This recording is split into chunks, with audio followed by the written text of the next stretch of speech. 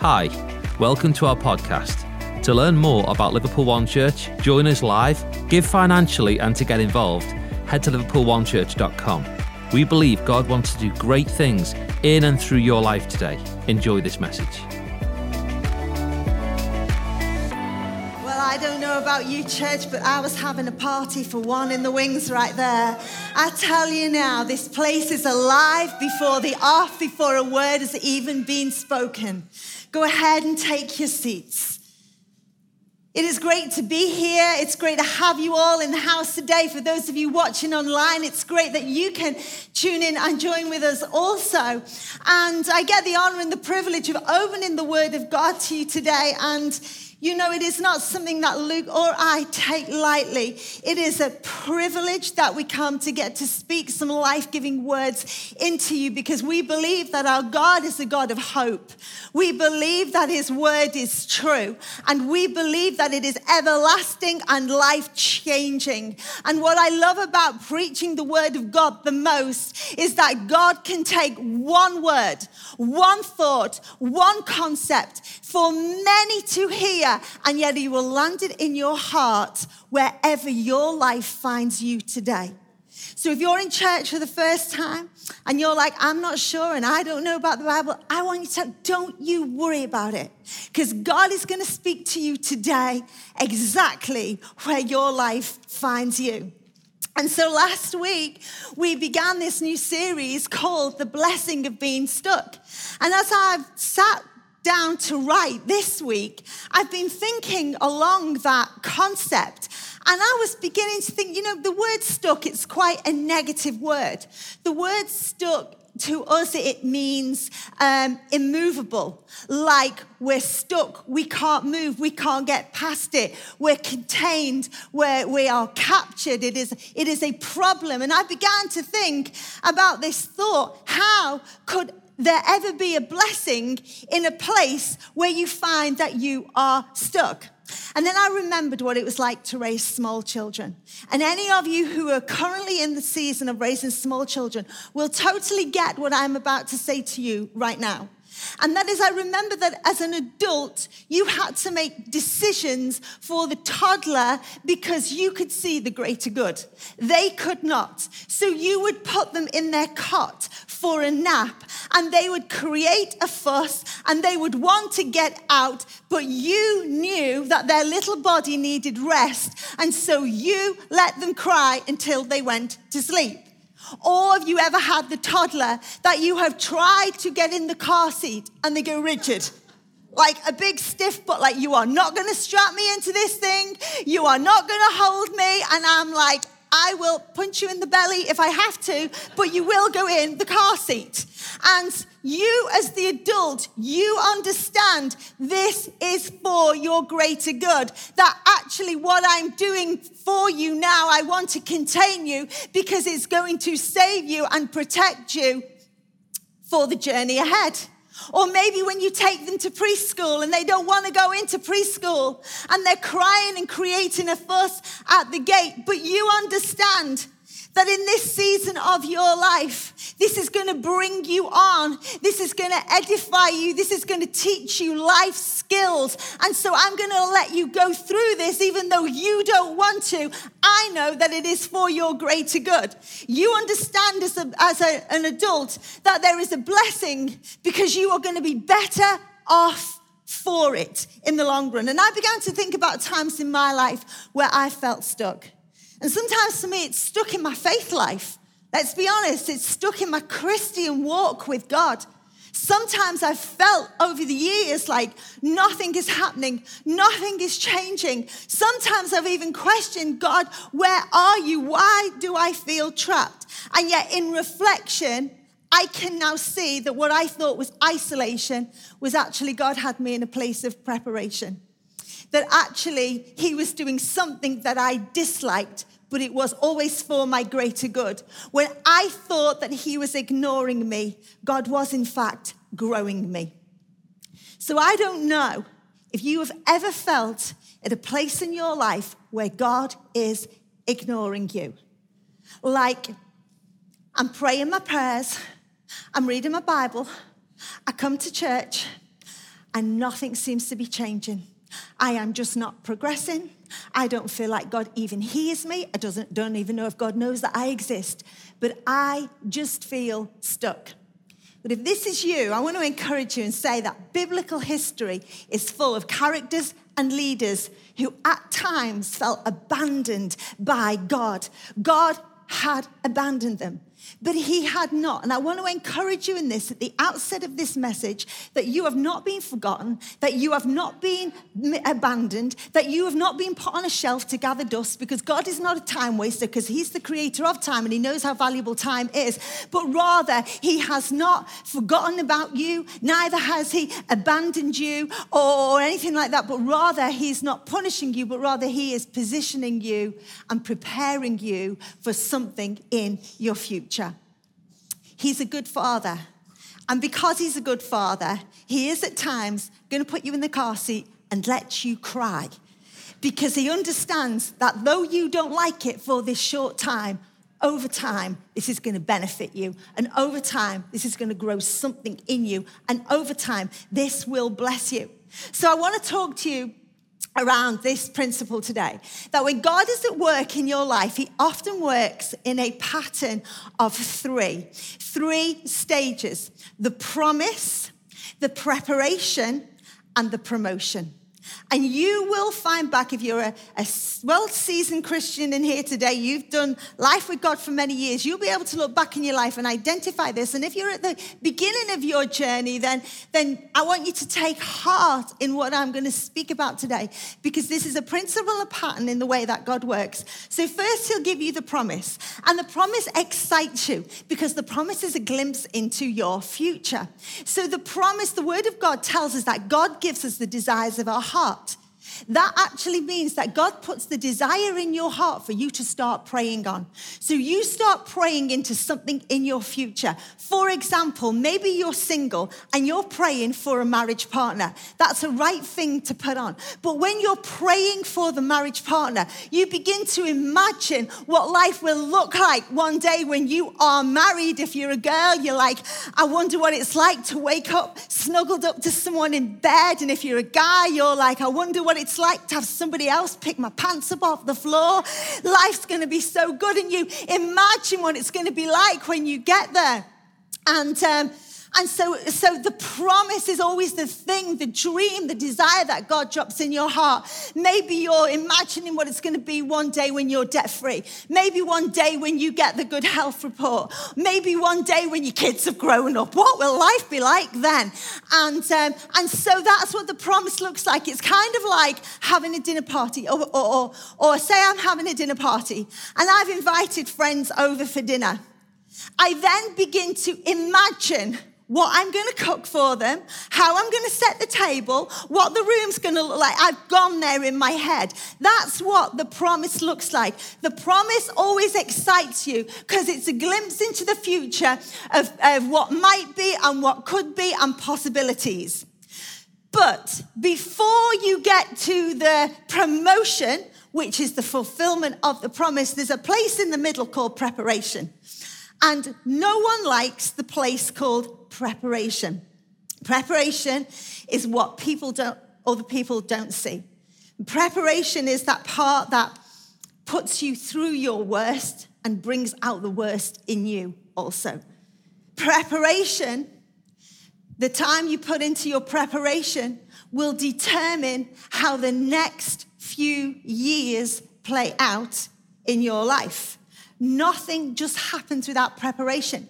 So I've dreamt about the dinner party and I've imagined what it's going to look like. But before I get there, I've got to do some preparation. And the preparation looks like plastic bags and paper bags and wrappers all over the place. It looks like vegetables that need washing and peeling and chopping, and often more food ends up on the floor than it is on the worktop. It's a sink full of dirty dishes. The kids are fighting and the dog's barking, and if it's my house, what's in the oven is usually burning. So the preparation looks nothing like the promise. It looks nothing like what I imagined it would look like. The preparation looks chaotic. And often when God has given you a promise in your life, whatever that might be that you are holding on to when you are praying and glimpsing into the future, you've got to go through the preparation period first. But the preparation period often looks nothing like the promise that you carried in your heart. But when you've gone through the preparation period, then you land in the promotion. And the promotion's when the dream becomes a reality.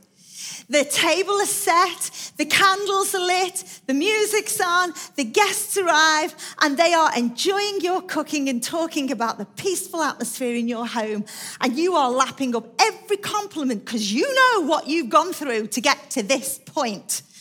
And so this is what the promotion looks like. It's the answered prayer. No one knows what you go through before you get your answer to prayer.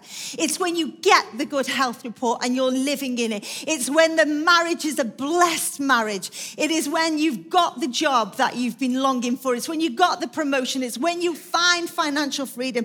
This is what it looks like. But it didn't just come through prayer alone.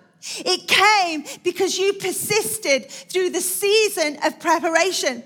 Because before it all fell into place, it nearly all fell apart. And before there was ever a breakthrough, you went through a breakdown. And before God ever answered you, he was silent for what felt like a long period of time. But you didn't quit. You held on to your faith. You just kept going because you truly believed there will come a day when God will pick me up and promote my life.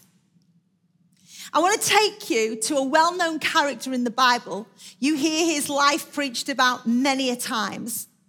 But his story so brilliantly paints a picture of these three stages when God is at work in your life. The stages of promise and preparation and promotion. And it is the story of Joseph, and it's found in Genesis 37. And I'm not going to read it for time's sake, but I am going to ad-lib the story to you. But I encourage you, if you feel in that place today where God is not answering my prayer, or maybe he's forgotten about me, can I encourage you to go home and read this story for yourself? So Joseph, he's the 11th of the 12 sons of Jacob. And Jacob was a God-honoring, God-fearing man and had raised his family well. Joseph is 17 years old when we pick him up in this story. And one night, Joseph has a dream.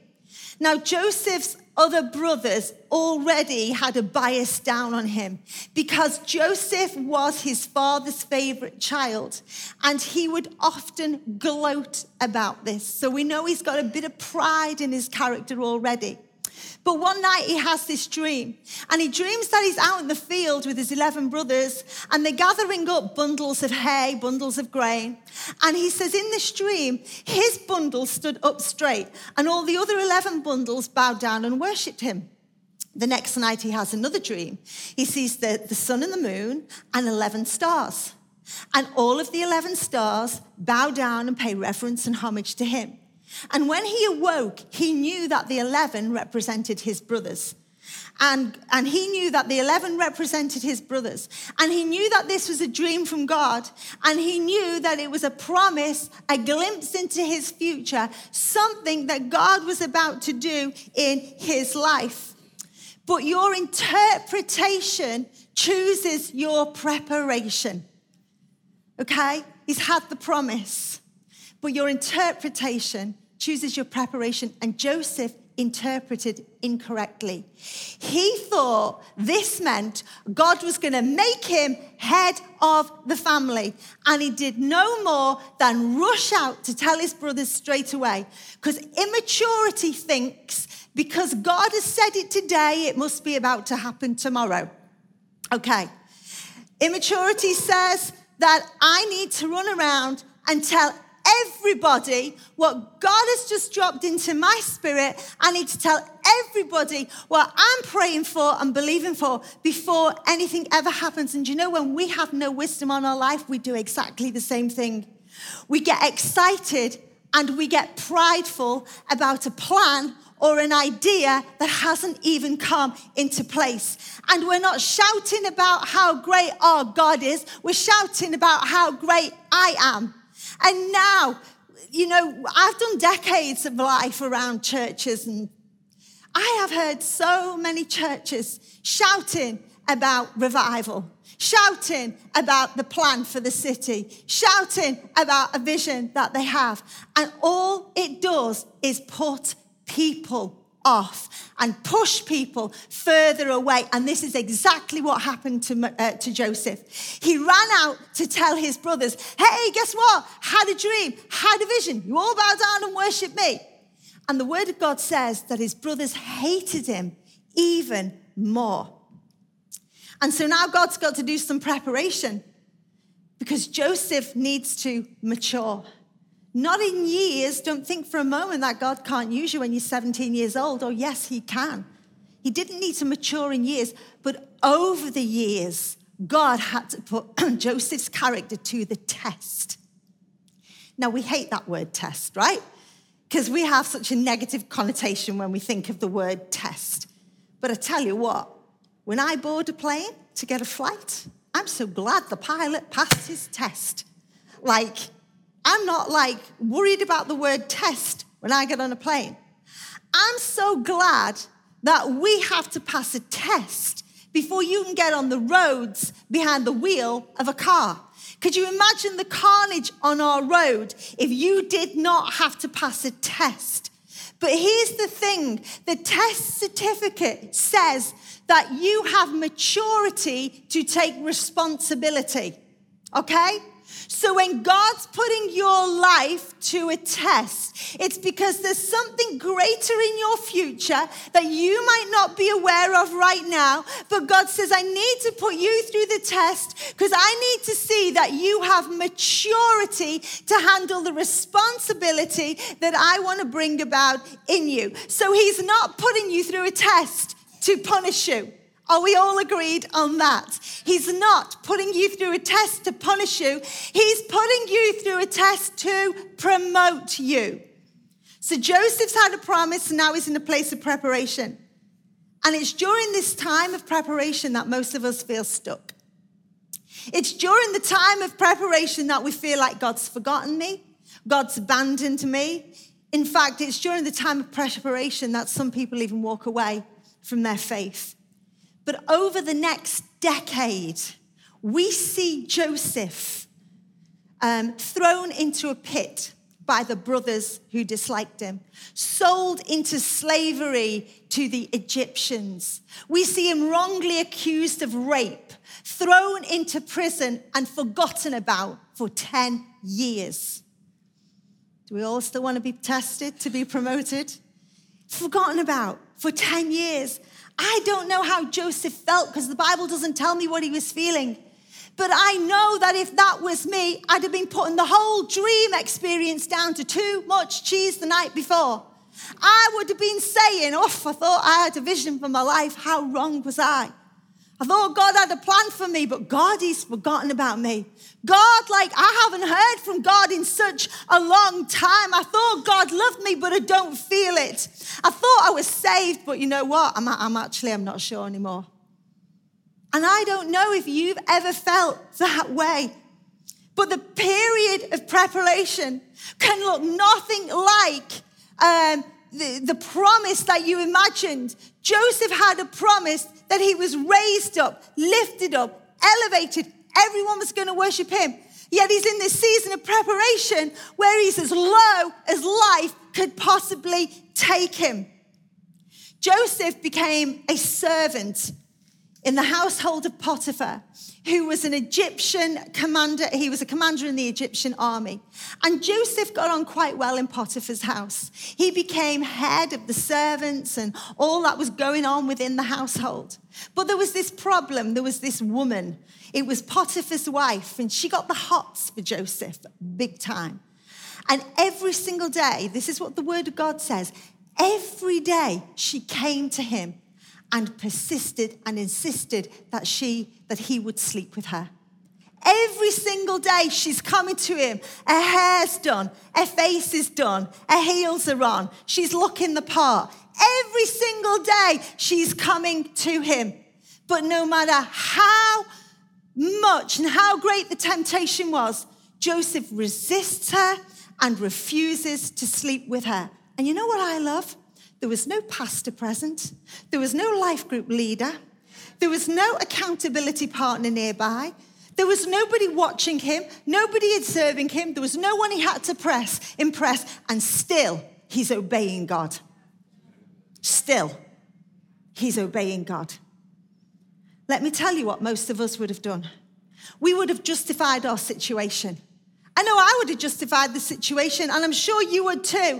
I'd have been like, well, my family have abandoned me. God is nowhere to be seen. He's never answered my prayers, not once. There's no church nearby. No one's texted me. No one's been in touch with me. So now I'm going to do my own thing. I'm just going to go with what I feel like doing because I've tried it God's way. I've done the Christian thing, and it didn't work out for me. So now I'm going to do what I feel. We think we're punishing God when we do that, but actually all we're doing is taking ourselves even further away from the promise, because let me tell you, we've all got the equivalent of Potiphar's wife in our life. We've all got the person, someone who's going to stroke your ego and make you feel good about yourself. Potiphar's wife, she'll have been flattering Joseph, telling him how handsome he is, how good looking he is. And we've all got that, the voice that flatters you, the person who strokes your ego, something and someone to tempt you away from your faith. There's always a way of life that looks better than the one you've got now. There's always that coated candy pleasure. There's always that thing that appears so attractional to you. It's the car you can't afford. It's just an affair. It's the illicit website that you shouldn't be looking at. It's just the night out with the lads that goes a step too far. It's just that. It's just that. Because there's no one around to see anyway. But I love that Joseph did this even when there was no one around. Because can I tell you, it's really easy to obey God when you're in church with like-minded people and the band are playing your favorite worship song and the tears are flowing and there's just a sweet presence of his Holy Spirit here. It's easy to obey God then.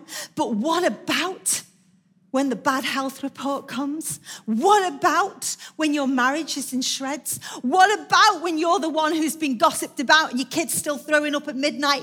Can you still declare that he is a good and faithful God, even when life feels at its worst for you? So Joseph, here he is in Egypt, no pastor, no church around him, no friends, and this woman keeps coming and asking him to sleep with her. And one day she comes to him and she says to him, there's no one in the house, Joseph. I mean, she's probably working it a bit. You know, the heels are on and the dress and the split. And there's no one in the house, Joseph. Come on. No one will ever know. Just once. And I love what it says, because this man does exactly what the word of God tells him to do. And he flees sexual immorality. And while he's running away from her presence, she grabs hold of his cloak and she pulls it off his back. And because she's got his cloak now in her hand and he's ran off, she screams rape. And Joseph is wrongly accused of rape and thrown into a dungeon and locked up. And let me tell you, the Egyptian prisons, they're nothing like what the prisons over here in the UK would look like. The Egyptian prisons over there, Middle Eastern prisons, they were like hewn out cisterns. They were damp and they were dark. There was no light. There was no windows. It really was hell on earth. There were shackles around your ankles. Some of the dungeons were only about 4 foot high, so you couldn't even stand upright in them. This is the place where Joseph was now put into. But I thought God had made me a promise. What is going on? And Joseph finds himself in this place, and they feed them what's called the bread of affliction, which means we don't want you to die because that's an easy way out. So we'll just give you just enough bread just to keep you alive, just so you can keep on suffering. And if life hadn't got bad enough and you didn't think it could possibly get any worse, God creates the ultimate test for Joseph's character. Because when he's in the dungeon, he finds out there's 2 other men in the dungeon from the household also. There was the baker, he was in the dungeon, and there was the butler, he was also in the dungeon. We don't know why they were also imprisoned, but maybe Potiphar's wife had tried it on with half the staff, I don't know. But they were also in the prison. And one night, separately, they both have significant dreams. And Joseph hears them talking about their dream. This is whilst they're in the dungeon. And God allows Joseph to be tested again. Can he talk to them about their dreams and proclaim the faithfulness of God when he has not seen one shred of evidence of the faithfulness of God in his life regarding his dream? Because let me tell you, when God is preparing you for something greater, when God is preparing you for something greater, he'll often ask you to speak into a situation or be present in a problem that is painful to you. I know what I would have done if I was Joseph. I'd have gone, dreams don't come true, by the way. I had one once many years ago, and it never came true. I'd have told them to forget about it.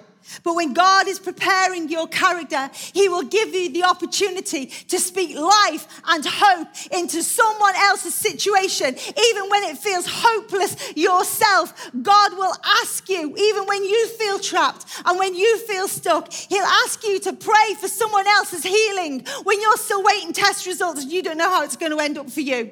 He'll ask you to pray for someone else to pass their exams when you've just failed yours. He'll ask you to celebrate somebody else's pregnancy when you're struggling to conceive yourself. This is what our God does, not because he's forgotten you, but because he's preparing you for something greater in your life. So Joseph interprets the dreams, and I'm not going to go there.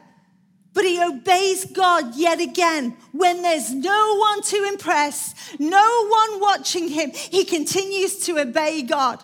The butler and the baker are released from prison. And you know what? They forgot about him. They just forgot. And the Bible tells us that 2 years later, we're now into Genesis 42. 2 years later, it says that the king of Egypt, the Pharaoh, had a very significant dream. And he pulls his sorcerers and his advisors around him to interpret his dream, and no one could. And all of a sudden, the butler goes, I remember when I was in prison, there was a Hebrew guy, and he can interpret dreams because he believes the dreams come from God. So Joseph is brought out, and he's stood before Pharaoh. And he interprets Pharaoh's dream, which was a prophecy over the next 14 years of what was going to happen in the land of Egypt. And he prophesied and he said about the dream, he said, Pharaoh, your dream means there's going to be 7 years of plenty on the land, where the rain's going to come and the crops are going to grow. And then there's going to be 7 years of famine and drought. And then he gives the Pharaoh some advice. He says, what I recommend you do is that in the 7 years of plenty, you store up the grain and the food in the barns so that when the 7 years of famine come, you've got enough food to feed the people. And Pharaoh is so impressed with Joseph's interpretation of the dream that right there and then, he promotes him to prime minister of Israel. He becomes the king's right-hand man. Now, the 7 years of plenty pass, and we're now in the 7 years of famine. You remember the 11 brothers in Israel who had thrown Joseph in a pit and sold him onto slavery? Well, they make a journey from Israel to Egypt because they have heard in the famine that Egypt have grain in their barns. So they are coming to Egypt now to see if they can buy food. And I'm going to read this bit for you. In verse 6, it says, since Joseph was governor of all Egypt and in charge of selling grain to all people, it was to him that his brothers came. When they arrived, they bowed before him with their faces to the ground. And although Joseph recognized his brothers, They did not recognize him, but he remembered the dreams he'd had about them many years before. Let me tell you what that word remembers, the root word to that word remembered in this context. It doesn't mean that he just had this like light on moment. Oh yeah, they're my brothers. I remember this dream I once had. It actually means that he kept the dream before him the whole time. Joseph is now 39 years old, 22 years since he's had a promise from God, but he remembered the dream. It means it kept him before him the whole time. What was Joseph saying? If I'm not dead, then God's not done. There is more to come. He made a promise on my life, and though I don't see it and though I don't feel it, I believe I'm going to keep the promise before me because that's giving me hope. I'm going to keep the promise before me because that's the vision for my future. And I know it doesn't look like it right now, but I wholeheartedly believe that my God will come through for me. And so when Joseph said he remembered the dream he had, he was bringing to recollection. It was a realization. This is the fulfillment of the promise that you made to me, God, 22 years ago. You are a faithful God. And his maturity now understood that his elevation was for a greater purpose because it was to bring reconciliation. He now understood that his promotion was not about making his name great, but it was about making the name of God great through his life. And he understood that. And I was praying this week, and I really felt like God was showing me just in my heart, just what I was sensing was that some of you are in a season of preparation right now. And it looks nothing like the promise that you thought. You dreamt what a marriage should look like, and yours looks nothing like it. You dreamt about the kids you would one day have. And now they're grown and they're not even speaking to you anymore. You dreamt about how life would pan out. And as you hit 35 and 40, 50, you're aware that life is running away with you. And I have not seen the fullness and the goodness of God on my life like I once thought that I have. I want you to hear this. All throughout that story of Joseph, these words keep on getting repeated. But the Lord was with Joseph and showed him his faithful love. But the Lord was with Joseph and showed him his faithful love. You see, here's the thing. Joseph couldn't perceive where God was. Joseph couldn't feel God.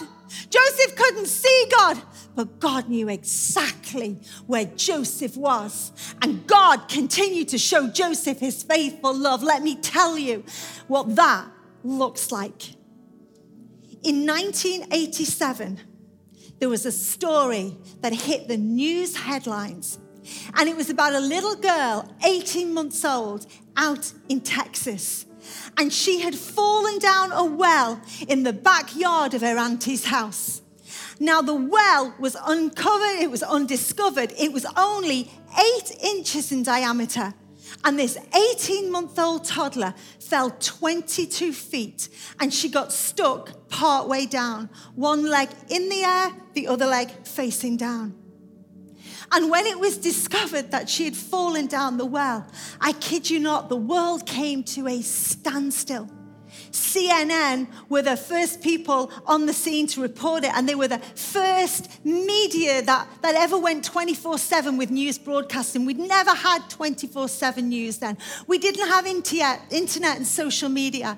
So the world came to a standstill. If you were in a coffee shop or a cafe or a home, you had the news on, you were watching as CNN filmed what was happening with this child lodged 22 foot down a well.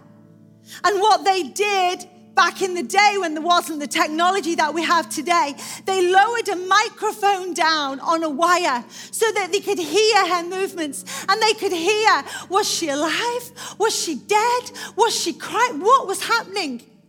And they lowered this microphone down and they could hear these muffled sounds. And she was groaning and she was moaning and then she'd have a little cry. What Jessica didn't know when she was stuck down the well is that her mama was hanging over the top of the well. And then came this scene, and I will never forget it. Then came this scene when Jessica started singing, Winnie the Pooh, Winnie the Pooh. And her mum said, she's remembering me. Because that's what I would sing over her all of the time, Winnie the Pooh. So as Jessica is stuck in the well and she's singing, Winnie the Pooh, Winnie the Pooh, her mum is at the top of the well going, chubby little cubby all stuffed with fluff. Jessica couldn't see her mum and she couldn't hear her mum. All Jessica knew was she was trapped and she was in pain, but she kept singing. I don't know where life finds you today. Maybe you are stuck. Maybe life has felt stagnant for so long. Maybe you've just got one word, one chorus, one song that just keeps you going every single day. Maybe yours is something like, this is how I fight my battles. And you're desperate and it's not changing. This is how I fight my battles. I want you to tell you today that God is leaning over the balconies of heaven and he is saying, it may look like you're surrounded, but you're surrounded by me. And God wants you to know that though you can't hear his voice, he hears your voice and he's singing in tune with you today. And he's going, that's my kid, and I'm working day and night to bring you through this season. Because what Jessica didn't know when she was stuck in the well was down the side of the well, right alongside her. They were drilling and burrowing right the way down. They went down 26 feet. And do you know what they did? They came up underneath her and they put a blockage there so she couldn't fall any further. Jessica was in pain. She's in the dark and she feels alone. She doesn't know that her mama is singing over her, that the rescue team are alongside her, and that she's being upheld from the underneath because she's in the dark, but her mum knew where she was all of the time. And I want to encourage you, Liverpool One Church, as we bring this whole thing to a close, that though you feel stuck, God knows where you are. And as he said to Joseph, the Lord was with Joseph and it showed him his faithful love. Let me tell you, faithful love, it's not stroking you and patting you and saying there to you. Faithful love gives you the tenacity to hold on, the steadfastness to say, I'm not going to give up, to keep the dream before you. I will believe that my God is going to find me, that my God is going to rescue me, that my God is going to pick me up and he's going to pull me out of this place, that I will live in the days of my promotion. Church, let's stand in here this morning.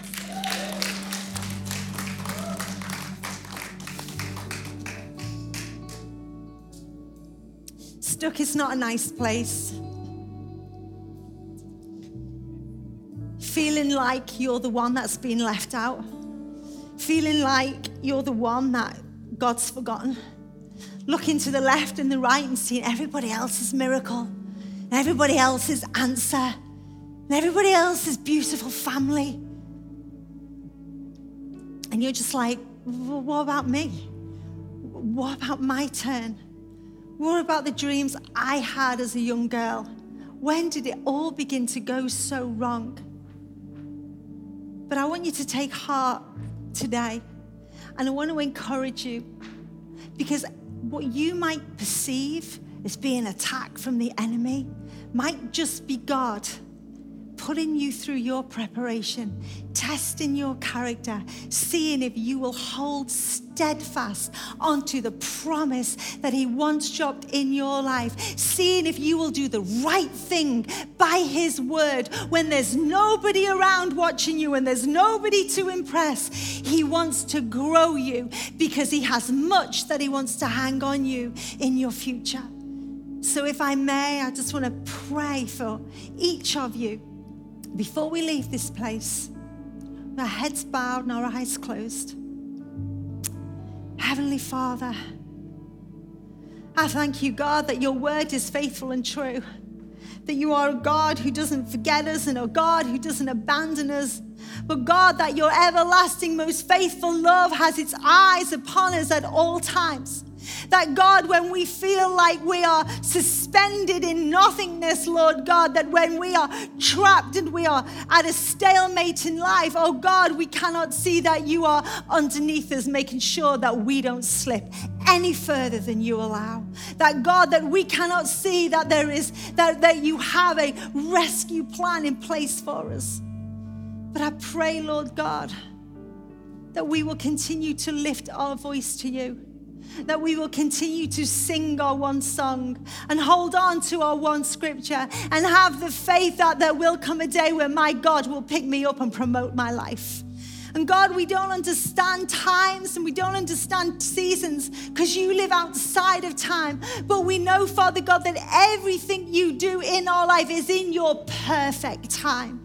So I pray for everyone who feels frustrated and everybody who feels like just quitting and just walking away from it all. My God, I pray that you will find them a song in their spirit, Lord God, to root them and to anchor them, that they will keep the vision before their eyes and hold on in full knowledge that my God will come through for me.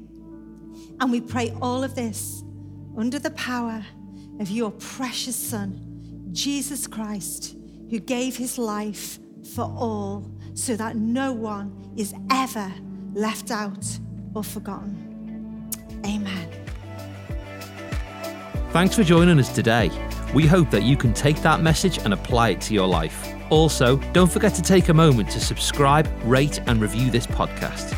To get connected or stay more connected to the life of Liverpool One Church and learn how you can join us live, visit liverpoolonechurch.com. Thanks again for joining us, and we hope to see you again soon.